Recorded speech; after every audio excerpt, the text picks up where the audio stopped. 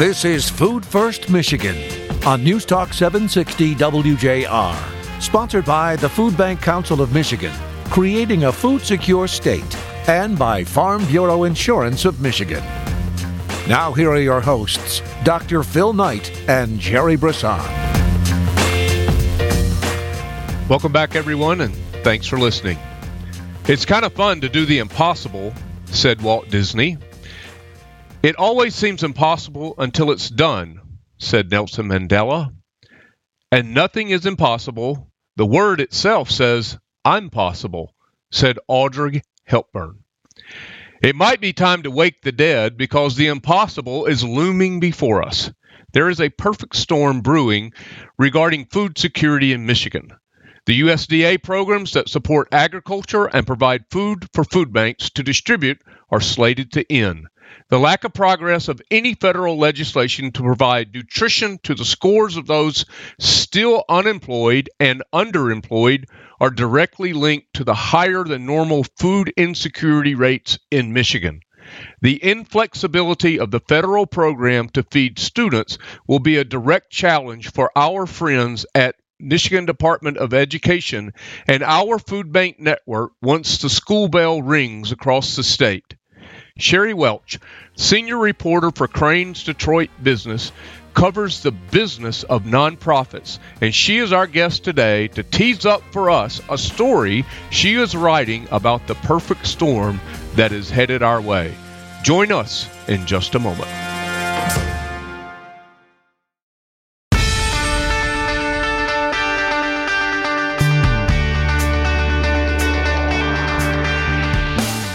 Welcome back, everyone. As promised, Sherry Welch, senior reporter for Crain's Detroit Business, joins us here on Food First Michigan.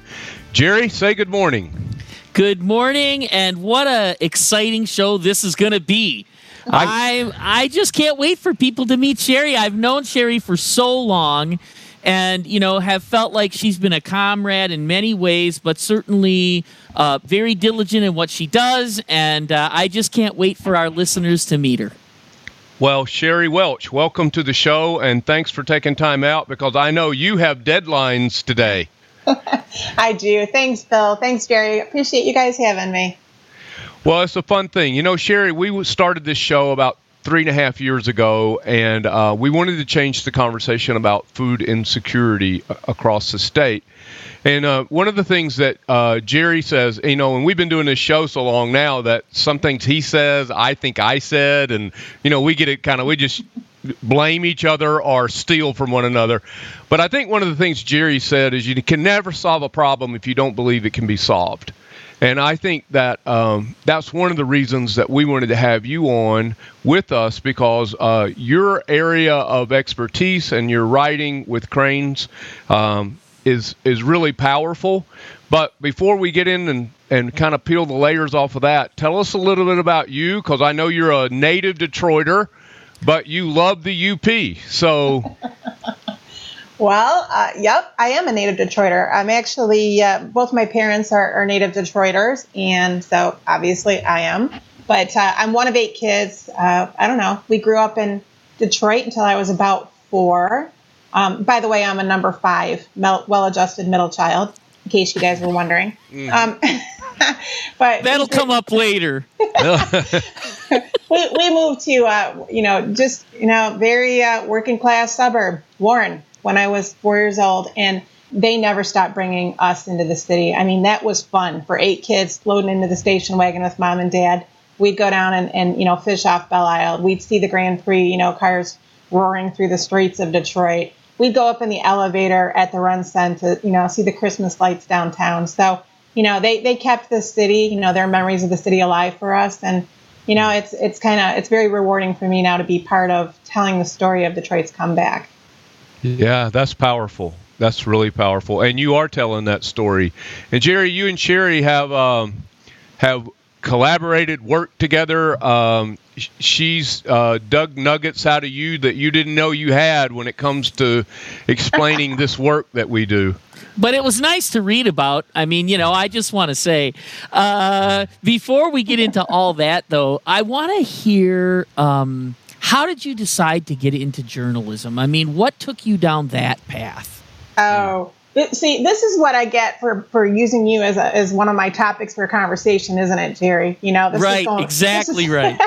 Which, by the way, one of my favorite conversations ever. If you listeners have never read it, go look up the conversation with Jerry Brisson, and most mild-mannered person you could ever meet, funniest guy, and the vow of obedience kept him from becoming a Capuchin. You'll have to read more in our story about that. But one of the funniest things I've heard.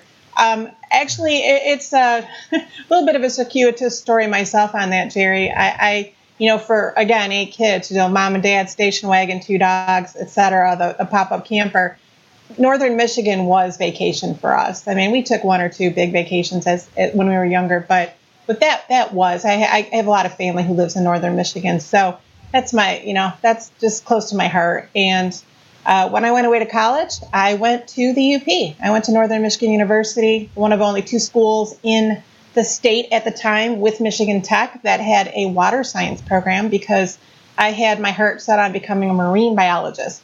Now, I fairly understand that you have to leave Michigan to become a marine biologist, but that's where I was going to start. The whole in-state tuition stuff, 8 kids, very much working class family, et cetera, et cetera. But I, really enjoyed it until I got knee deep into chemistry, and I decided, I wasn't sure if that was my favorite, if it was my forte. I really loved the biology, but when 2 professors suggested I either double major or switch majors into English, I gave that some thought. I liked it better than chemistry, so I did switch. And I honestly, I have my dad to thank for some of that, because as kids, we always had the two different publications. We had so many publications in our house, but we had 2 that we always we were required to read by my dad. Every now and then he'd say, okay, he'd line up 8 kids, by age, whatever, and say, you have to read an article in the Reader's Digest and an article in the Catholic Digest. And then, I want you each to write, depending on your age, a paragraph summary on each, or a page summary, or 2-page summary, and we're all going to get together and discuss it. And you could hear the collective groan, of course. I just groaned. but I mean, we had like multi-hour conversations. But, I credit my dad, because he helped me, Sure. Learn to think and to write and to speak. So, that was not a hard shift in college, shifted to English, and then all of a sudden decided, what does an English degree do for you? If I'm not going to teach, what am I going to do? And I had all these memories of my dad pecking away on his old Corona Smith typewriter and writing letters to the editors, because he dabbled with journalism before he became a father, and he had to work for a living. Right. But I shifted to journalism, got really active in my college newspaper and in the largest daily newspaper in the UP, the Mining Journal. And that's did big. I know, big. right? Did all that before I landed at Cranes a couple years later. Wow, that's a great story. Thank you for sharing it. I mean, I think that's so many of us end up where we are on that path of, I thought I was going to do this and I ended up doing that. So, and as you talked about my past, looking to become a Capuchin, but ending up in this basic needs work now for over 30 years, it's who to thunk it, right? But that's the way life goes. And great I think it makes it fun. I think there's over 70%. It's like 73% of people, when they graduate with a bachelor's degree, never end up working in that field. So, I mean, it's pretty high, right? And so at least Sherry ended up working in that field. So, happy you're one of that minority percentage there. Well, thanks, Phil. But again, I had to switch degrees to do that. So. Yeah, right. You were ahead of the curve, as normal. So now you're a senior reporter for Cranes Detroit Business, and so you went from the what is it, the Mining Journal The Mining Journal. Yep. The Mining Journal, right. Yep. That's right. Mm-hmm. Yeah, Mining Journal in the UP. And, Cranes is obviously one of the premier publications. So that's a pretty good, I'm not saying it's a big jump. I'm saying it's looks like progression to me. Hey, when I was writing for the Mining Journal, and I was just a stringer, I was just, freelancing while I was holding down other jobs and finishing college. But, hey, I had a big story, way back when, the Upper Dome or the Superior Dome, world's largest wooden dome in Marquette was built. We wrote a story about how it couldn't be used for events because of, the structure, and you couldn't rig lighting structures, et cetera, et cetera. And the Associated Press picked that story up. So, Wow. you can't poo-poo the Mining Journal, No. That was not my intention at all. But I was really celebrating you where you're at today. I appreciate it, Phil. Yeah, my pleasure. My pleasure. Well, look, this probably seems like a good time to take a quick break here and then come back with you because you're writing a story that you're going to tease up for us that obviously has something to do with food security, the topic of Jerry and our show. So let's take a break and we'll come back. She's Sherry Welch, senior reporter for Crain's Detroit Business. That's Jerry Brisson. I'm Dr. Phil Knight. We're all three back in just a moment.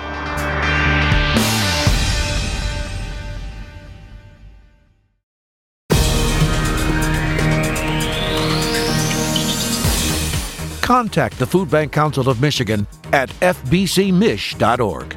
Now back to more Food First Michigan with Dr. Phil Knight and Jerry Brisson. And our guest, Sherry Welch, senior reporter from Crain's Detroit Business. And I love the tagline here. You're covering the business of nonprofits. Because Jerry and I are right there. I mean, if you don't run your business well, you won't be around to have impact. And that's so important. I really appreciate that perspective. So, thank you both for being here. Of course, Jerry has to be here every week, but we're thankful that you're. Yeah, thanks you're with us. Jerry, you guys have worked together on some pretty significant articles through the years. Well, yeah, and I would say that one of the things that has, benefited us and I think benefited the community is that we do get in touch with each other, fairly regularly. I mean, just to say what's going on and is there anything going on that the community should know about. And of course, Sherry is writing from the perspective of nonprofit business. But as it turns out, there's an awful lot of nonprofit business that we do. And so it's been sort of an ongoing thing to just be in touch and to make sure that the key issues are coming out at the right time in the right way. So I know I've appreciated that a great deal. And so now, I mean, how this conversation got started was just from a touch base, what's going on. The pandemic has been a pretty important thing. Sherry's written from a lot of different perspectives about the different nonprofits and how it's affected them and what it means for the community as a result. And so we were talking about, well, what's happening in the food space, and we're getting to what we're calling the fourth wave of reality. And so that's how we got here today and how we, decided maybe we should just talk about this on our show. So with that, I guess, Sherry, I'll say this. What are you learning and what do you feel like you can tease up for us?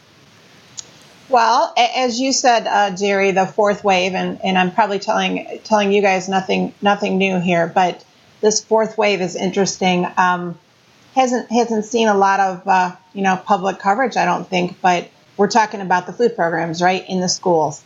So when kids head back to school in September, the federally funded programs shift back to regularly scheduled programs. That is, the National School Lunch Program and the breakfast program that's in place every year in the schools for children who are lower income. They come from families that are lower income, so they qualify for free or reduced, cost lunches and breakfast. So we're talking about that and about the fact that, as we shift back to these, regular programs that have been in place, prior to the, pandemic, as with pandemic, the summer program was extended, and that allows, as I understand from the Michigan Department of Education, the summer program allows, providers like yourself, gleaners, and other emergency food providers to step in and help provide food and seek some federal reimbursement for that.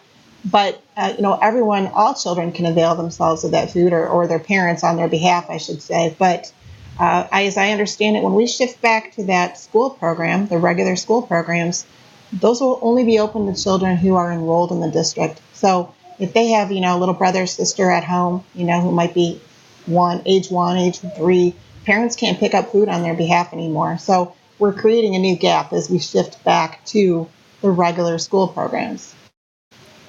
That's right. And it's so important that people understand all of these dynamics. In the midst of something like the pandemic, where you have changes and those changes are reflected in unemployment numbers and in the debates going on at the legislature and with the administration, and it can be all very high level to some degree.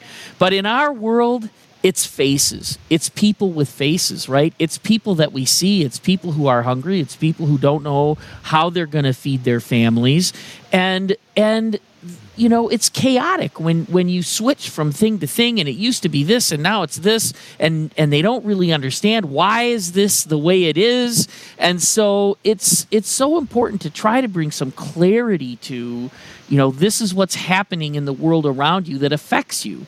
And then we hope, by bringing attention to something like this new gap that you talked about, that we can get the attention of the decision makers and have them go, wait a minute, you're right. We weren't thinking about it that way. We were just trying to get back to something like normal and avoid unintended consequences. So, there's a lot of other pieces to this too, but that's all part of the picture and why it's so important to have people reporting on it and letting people know, hey, this is what's really happening. Well, I think another important aspect to draw out, Jerry, is the fact that, early on during the pandemic, you and I talked, and where I always go, tell me your budget, how you guys doing against budget, because as you said, and Cranes recognizes, covering nonprofits, we can't have a solid nonprofit sector, or each organization can't operate and have real impact unless their financial house is in order. But I asked you early on, we're talking about all this stepped up demand as the pandemic really, settled in Southeast Michigan. And I asked you, how are you funding this? And you said, well, we're hoping donors will stay with us and they'll understand the need. So it was sort of a, what's the saying, putting the cart before the horse. But you had to meet, you, like so many other nonprofit providers, I hear we have to meet this need, and we'll have to figure that out on the money side. That's a particularly, we need someone to do it. So we're grateful that you're doing it. But, there is consideration to make sure the financials are there. And it becomes an interesting conversation when, we're creating gaps with public policy and pushing it down to the nonprofit sector. I see it again and again and again, and, across different areas of the sector. But someone always thinks, someone will take care of it. And it usually falls to the nonprofit sector. But you have to run like a business or you won't be there tomorrow to do this work. Well, you're so right, Sherry. If we don't have that now at the beginning of the pandemic, we don't have that priority of really running our business well. We won't be around when people need us most. So that's a huge point that you make, and a value that we share across our Feeding Food Bank Council of Michigan network for all 7 of our Feeding America food banks here in Michigan. But the other side of that, on the other side of just kind of blending the conversation y'all have had between business and the logistics of people having access to food during this pandemic, and particularly when schools go back to restart, is transportation for the families. The logistics of having to get to the food that's only going to be in the school building is going to be a tremendous roadblock for people having access to food, even though some of it's there. And so I know that Jerry and them have really looked at this, again, from a business standpoint, and how do we, and our other food bankers across the state, and how do we really begin to meet this need that we anticipate is going to be pretty significant as we move toward fall and winter. Yeah, Jerry, you were projecting something like, even at minimum, 15%. I think, Phil, Jerry, I heard you both use that, just minimally as we head into fall and into, through the winter into January. you're projecting at least a 15% increase in food insecurity here in Southeast Michigan and maybe statewide, Phil. Yeah. And it doesn't sound like much when you just say, 15%. Oh, well, we can figure that out. But you start adding up the pounds. And for like your organization, Jerry, which could, neck and neck with Forgotten Harvest, right? For the largest food bank, food rescue in the state, let alone in Southeast Michigan. You start adding that up, and we're talking about creating a gap of, roughly 1 million pounds of food a month, with a 15% increase by January. And that's coming at the same time as you're seeing the federally supplied food drop, stores and the allocation programs all dropping significantly. So, once you start stacking all this together, you can start to see what's coming at us. And I don't know, would you guys, I'm going to throw a question to you. Do you think it's even more, is this fourth wave, as you're calling it, as the, school gets back into session and we return to, those regular in-school meal programs, could this even be, and as the federal programs, the subsidies start to dial back, all of the relief programs, the unemployment bonuses and the SNAP benefit, expanded, benefits out there. Are we looking at, how does this compare to when the pandemic first started? Could this be even bigger in terms of the need out there and whether or not we can meet it? Yeah, it's a great question, and there's a couple aspects to the answer. The first one is most people wait as long as they can before they ask for help.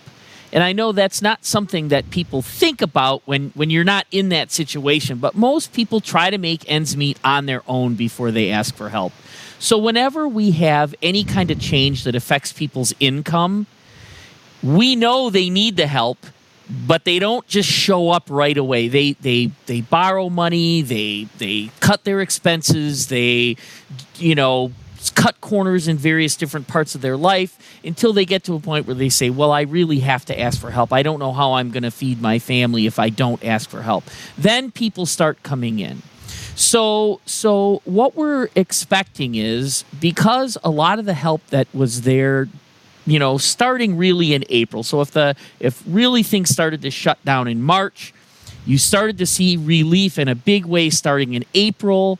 And at that beginning, we saw a lot of people for two reasons. One was just the panic of it. I mean, people who didn't need extra help were panicking. They were going to the store. They were buying out all the toilet paper.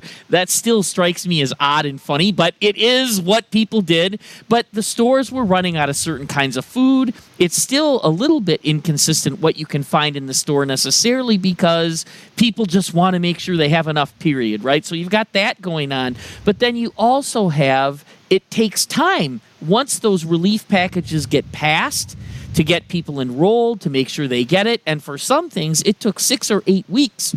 So in that initial period, we saw a surge, right? A lot of people who needed help. All right. Then it kind of levels off as people get to some kind of normal. They've balanced their life. Most people, again, really try not to ask for help unless they need it. So what we expect is, as we now see the end of the financial support in a number of key ways that you've already mentioned with EBT and with unemployment, some of that is going to come back, but a significant chunk probably won't. We will see a bunch of people running out of money and not being able to make ends meet now. So that's already happening, but the numbers aren't going up yet. But we expect, just based on the pattern of this, they'll start going up in September, probably by mid-month, and that'll continue going up as long as the relief packages aren't passed. So then we wait and see what happens. So I know, Doctor, we got to take a break, and you're telling me, Jerry, we got to pay the bills of our own here. So, all right, okay. We'll come back to this. Let's do the business of our business right now and take a quick break. We're back with Sherry Welch and Jerry Brisson in just a moment.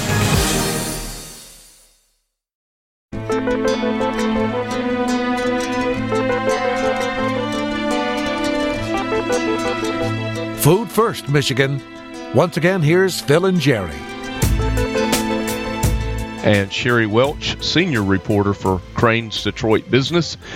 And you guys are talking about this huge gap that is potentially going to affect our work. And Sherry, I think you made a great point, is that when entities don't step up and take their responsibility, a lot of times that is pushed down onto the charitable sector.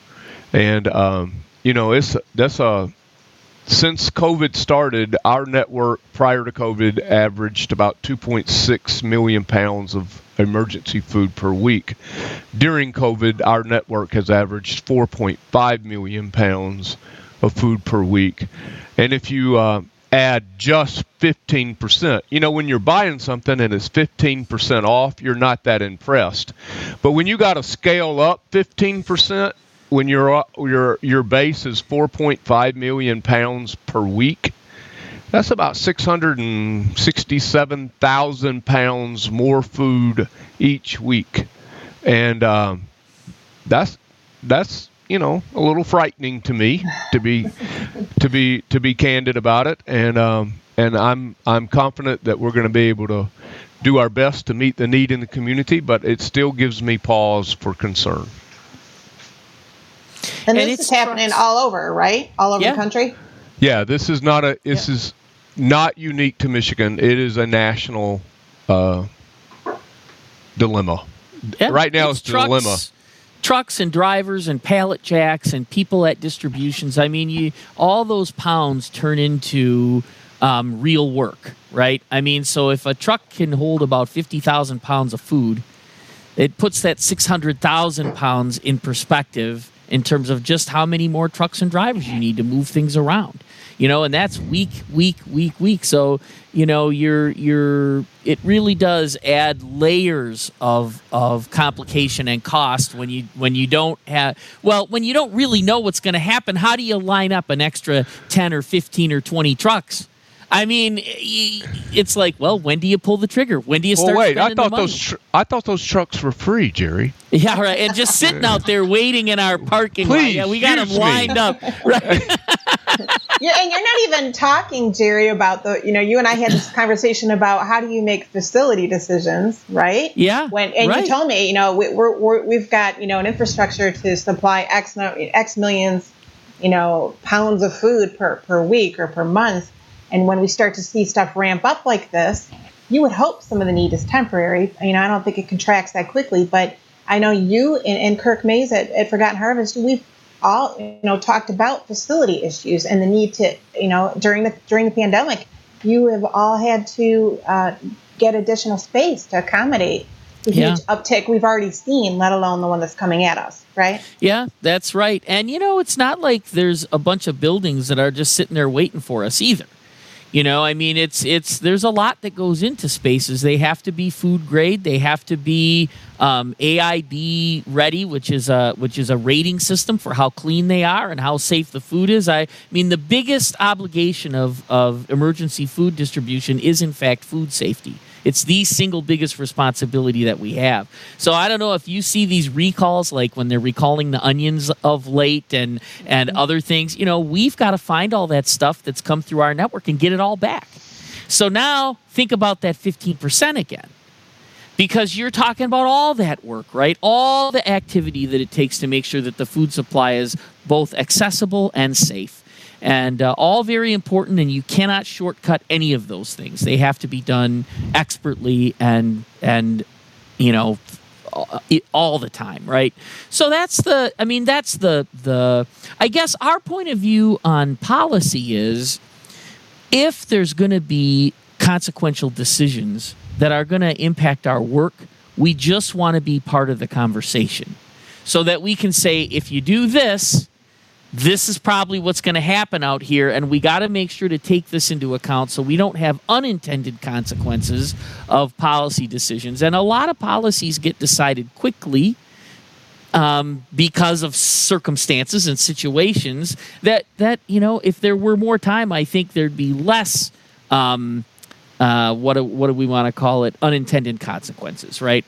And so, that's why it's so important to be on top of these things as they happen, and why, we were grateful to have this conversation with you, Sherry, because this is a time when people need to pause and say, okay, virtual school has consequences to kids and families. One of those consequences is some of those kids aren't going to get food now. So what's going to happen to those families if those kids don't get food? And it also increases stress and other things in the community. If you're the parent of that child that you're going, okay, how am I going to get food for this kid? That changes your life too, and not in a positive way. And so we just got to make sure that all of these things are thought through as policies are being decided and things are happening. And one of the clearest ways to do that is to make sure people know. And Sherry, that's what you're in the business of, and we appreciate that a great deal. So how do you feel about your role in all this? I mean, do you wake up in the morning and know you're making a difference? You know what, Jerry? Yeah, yes and no. I try to make a difference. You never know for sure what you're doing is making a difference, but I think that I've said this before. I think that reporters are a lot like folks in the nonprofit sector. I mean, we're idealists, and we try to make a difference. That's why we do what we do. It's not because we're making commanding the highest salary out there, but and everybody doesn't always love this job. You definitely get a thrill out of different aspects of reporting. Watchdog is for some people it's completely lifting up the great things going on in the community. But I do like this job. I appreciate the fact that, I can hopefully make a difference with some of the things that I'm covering. Before I came to Crain's to cover nonprofits 16 years ago, I was with another Crain publication, another Crain Communications publication, a little tiny one nobody knows, Rubber and Plastics News. But I'll tell you what, it's really well known in the rubber industry.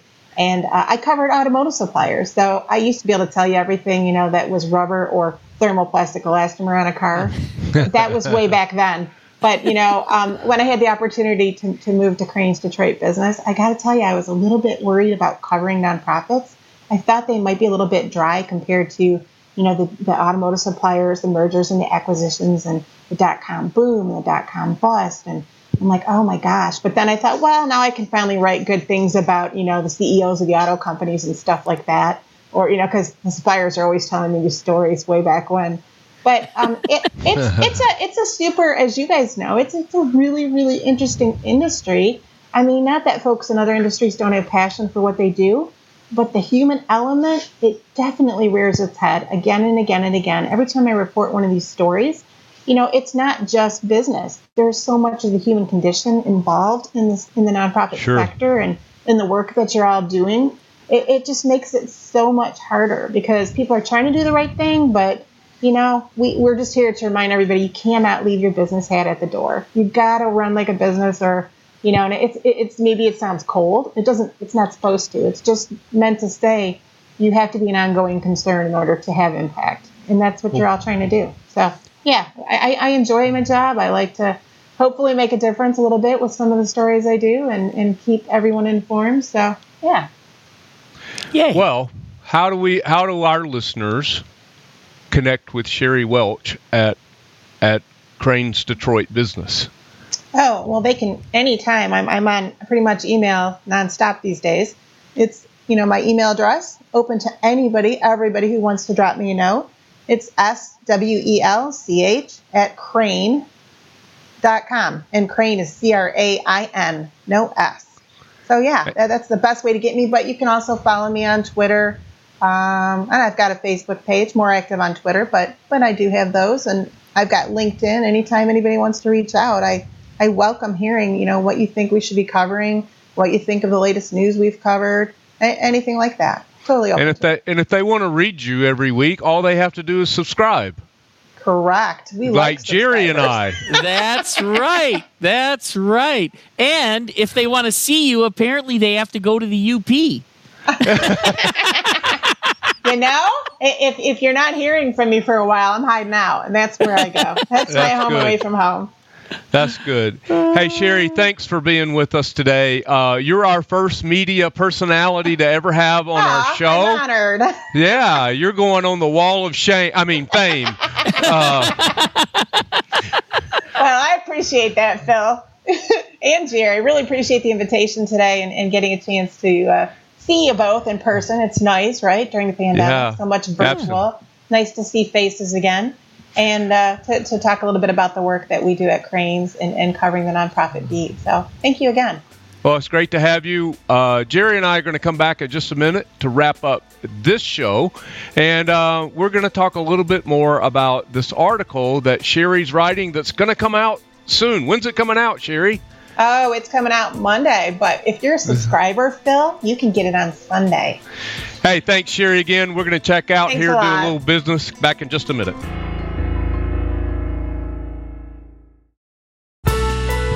Jerry, a quick thought for Sherry Welch. Well, nice to have people like Sherry doing the work they do. I mean, so much of our work depends on getting the word out, as you know, Doctor. And Sherry, in her role, that's what she does. And I think she does a nice job of making sure she covers the story from all the right angles and talks to a lot of people and gets that perspective and puts it in front of us. So great to talk to Sherry. She is really a delightful person, and you can feel it just coming out of her as she starts talking. And so it was great that we could introduce her to our group that's listening to us, and what a privilege. Well, I think you say there's lots of smart people coming alongside of us in this mission of food security, and media has a role, and certainly Sherry is fulfilling that role. Yeah, it's critical. It's critical. Well, it's time for a little food for thought. When Jerry and I started this show on WJR years ago, my opening monologue quoted St. Francis when he shared his prescription for tackling the impossible.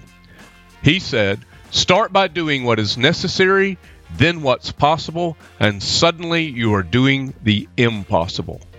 From money banks to food banks, from farmers' field to our distribution trucks, from the legislature in Lansing to the lobbyists in D.C., and from policymakers everywhere to the produce in our warehouse, it will be all hands on deck this fall and winter in Michigan to help us do the impossible. And we'll start by doing what is necessary, and that is keeping food first, folks. Food first. Food First Michigan, presented by Farm Bureau Insurance of Michigan and by the Food Bank Council of Michigan, creating a food secure state.